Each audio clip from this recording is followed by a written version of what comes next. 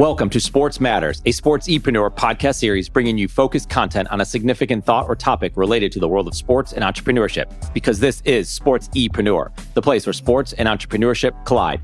This SportsMatterz episode starts now.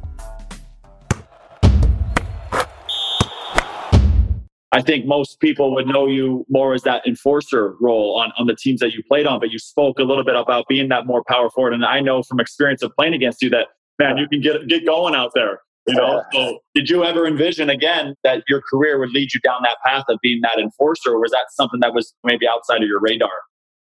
I always knew that I was going to have to fight just the way I played, but I never envisioned, and I never loved the title enforcer. I never loved just going out to fight. I would do it to protect my teammates. I do it for a reason, but I hated those stage fights. I never liked having to know that I was going to fight in a game, but that kind of came with the job that if you're playing on the fourth line, you're going to do anything to stay in the lineup. And if that's to go out and fight a guy that's going to keep you in the lineup, then so be it. I would do whatever it took for the team or to keep my job. So being a enforcer wasn't something that I went out to be, but I took a lot of pride in protecting my teammates, and that's just the way what came with the job. And to make it to the NHL, that's what I had to do. And I took it and I ran with that. And sometimes I regret it, sometimes I don't, but I got to play a hockey game. I got to play a game in it for a living, and I got to play in the NHL and live out my childhood dreams. So I wouldn't regret it or take back anything, you know? Yeah, man, going back to what you said, like things that you had to do, I would almost view it things that you got to do.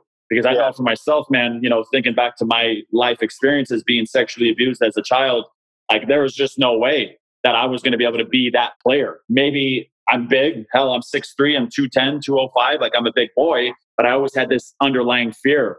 So did you ever experience any type of fear, going into games, looking at the roster, seeing guys that you're going to be playing against, kind of knowing, well, fuck, if something goes down tonight, I got to be the one to step up. Was there ever any fear present? Yeah, plenty of times. It wouldn't be fear. It would be just wanting to get it over with when I knew those kind of things. It was going to happen no matter what. I would think about it, but I would be more scared to let my teammates down than getting beat up. I wasn't ever afraid of getting hurt. I was afraid of more being embarrassed in front of my hometown or my home team. There was more fear of embarrassment than fear of getting injured or anything like that, because you never want to let your teammates down. And that, for me, I would be thinking about it. And there'd be guys that I know are going to have to fight that I know I was going to lose. I just want to show up or get it over with. And it's a tough job. I wouldn't wish it upon anyone. But that being said, I got to, like you said, I got to play in the NHL. I was fortunate enough to. There's lots of guys that did the same job I did, and with the exact same skill, if not more skill, that didn't make it or didn't get a chance. And we would give their left foot to be there and have a chance to do it. So I'm fortunate enough that I got to do it. And I'm so grateful that I got the opportunity to play in the NHL and live out my dream. That's one of the biggest things that I've been grateful for every day. Yeah, man, that's so inspirational. Man, I think back to my first year, I was with Anaheim. Had an unreal camp, got sent down the day after scoring a goal and an assist in my first preseason game. And then I went to Syracuse where we were playing. And it was almost like the team kind of wanted me to take on this other role of being more of a stay-at-home defenseman. I'm very offensive, being that more bruiser. And it was just not something that I was willing to take on. I was so stubborn and thinking, you know what? These are the skills that got me to this level. Why am I going to change now? But obviously for yourself, again, finding that so inspirational, because again, I didn't have that switch. I didn't have that feeling of, fuck, this is what I have to do. I get to do this. And maybe had I had that, then maybe I could have found myself having a career in the NHL.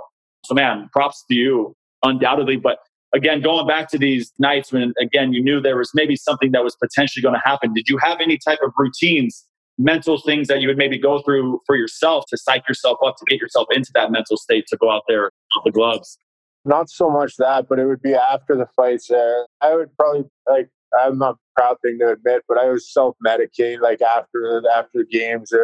I would take pills just when I'm sore hands, just beat up body. I would just try to numb myself going into the next, you're playing 3 games in 3 nights in the American League and you're on a bus heading out and you just fought one night, you got to go in and fight another night the next day. You're just trying to almost numb yourself and get through the weekend by the second and third game. And it was something that caught up to me in the end. And it happens to a lot of people. You just try to numb yourself and just get through it. And it's a tough way to make a living when you're burning the candle at both ends like that. It can only last so long. When something's going to give, it's kind of like a house of cards, and I was lucky enough that I got to do it for such a long time, but it ended up eventually catching up to me doing that kind of stuff. And it's not blaming it on fighting, nothing, but just saying that those type of routines and those type of weekends that you're going to have to fight every night, you try to escape reality a lot of times just to get it over with or just to get through the weekend. And it's not an easy thing to do, that's for sure.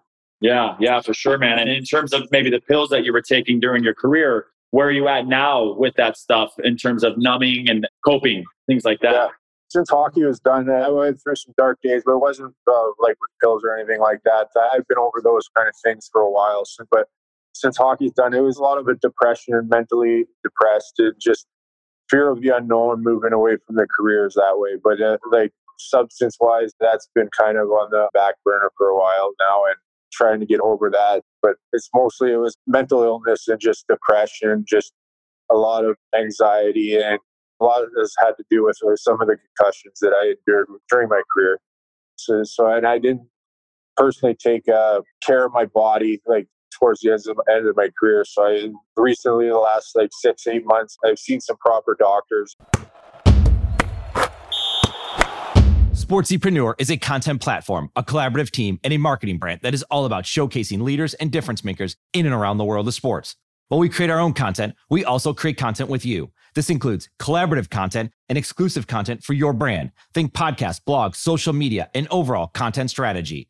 Our sports content marketing team is specifically niche for those in the sports industry. That includes sports businesses, athletes, managers, coaches, trainers, entrepreneurs, and business leaders in the sports market. The bottom line is we want to help with your sports-related brand, your content marketing, and your story. Connect with us on Instagram at SportsEpreneur or find us online at sportsepreneur.com. SportsEpreneur, the content platform where sports and entrepreneurship collide.